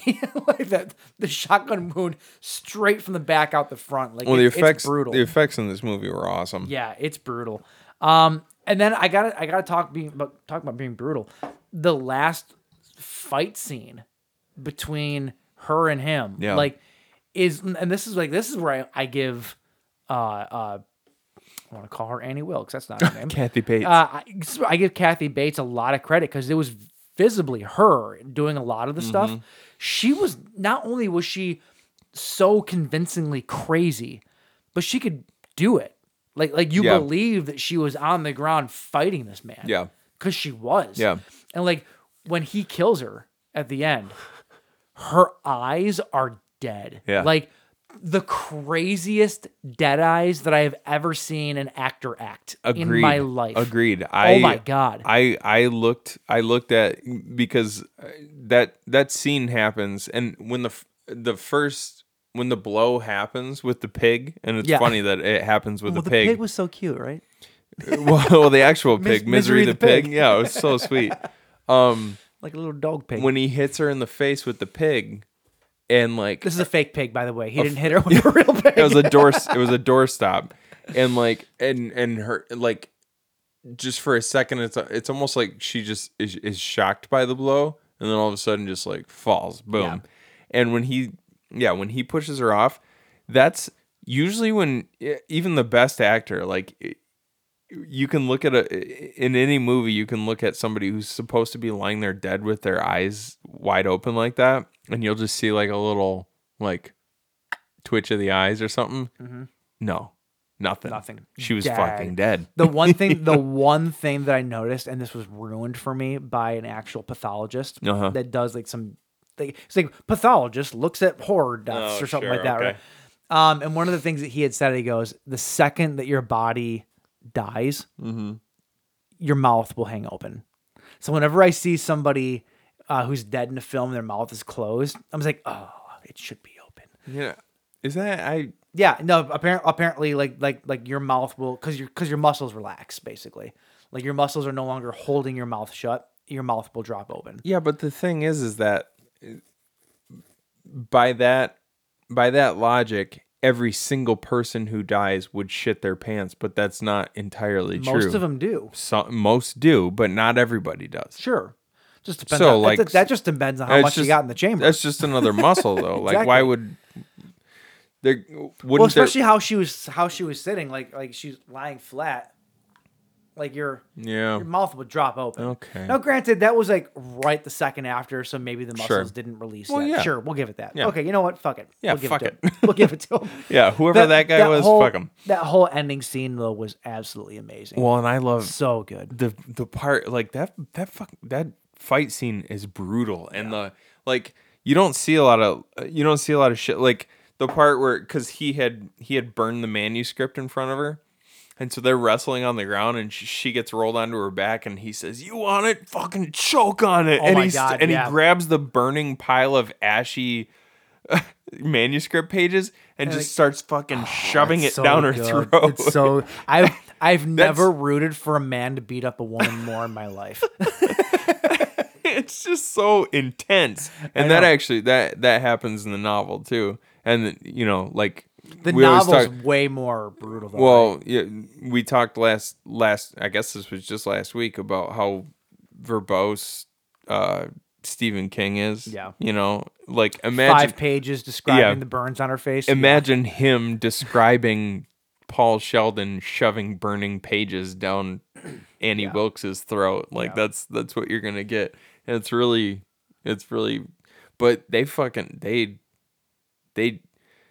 they did it as good as you possibly, Respectfully. as good as no, they did it as true to the book as you possibly can. I Sure, think sure. like this is, like I said, It's so I think good. out of all the Stephen King adaptations, this might be the best. It honestly, And there's of all the ones that I've seen, it is. there's quite a few that I haven't seen, but like as far as the ones that I have seen, and I'm Well, really a lot of- interested to see because I know after this movie, when they cast Kathy Bates in this role, Stephen King was so impressed with her in this role that when he was writing Dolores Claiborne, he actually wrote the character with Kathy Bates in mind, Yep. and then she ended up playing the role of Dolores Claiborne in the adaptation. A lot of So I really want to see it. a lot of King adaptations tend to be very cheesy for Yeah. whatever reason. Yeah. And that's just maybe because a lot of his stories are cheesy. Like it's just very difficult to do in the real Well, world. it's not, the stories themselves Well- aren't cheesy, but it's like it's hard to translate it exactly, into film. you know? exactly.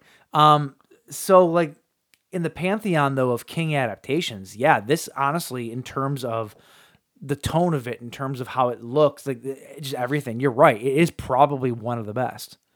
You know, even And maybe it's because this is like, so this was originally supposed to be a Richard Bachman novel. And anybody who we discussed this earlier, but Mm-hmm. Yeah. I don't think we actually discussed it while we were recording. Anybody who doesn't know who Richard Bachman is, that's Stephen King's pseudonym that he wrote under for quite a few years, because essentially his publisher said you can't write more than one book per year Yeah. because you're going to oversaturate the market. So he started writing under this pseudonym Richard Bachman, and this book was originally supposed to be a Richard Bachman book, but right before it was released, he got outed.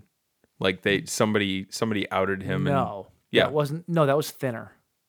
Thinner was the one that was supposed to be a Bachman book, but he ended up releasing it as Stephen King.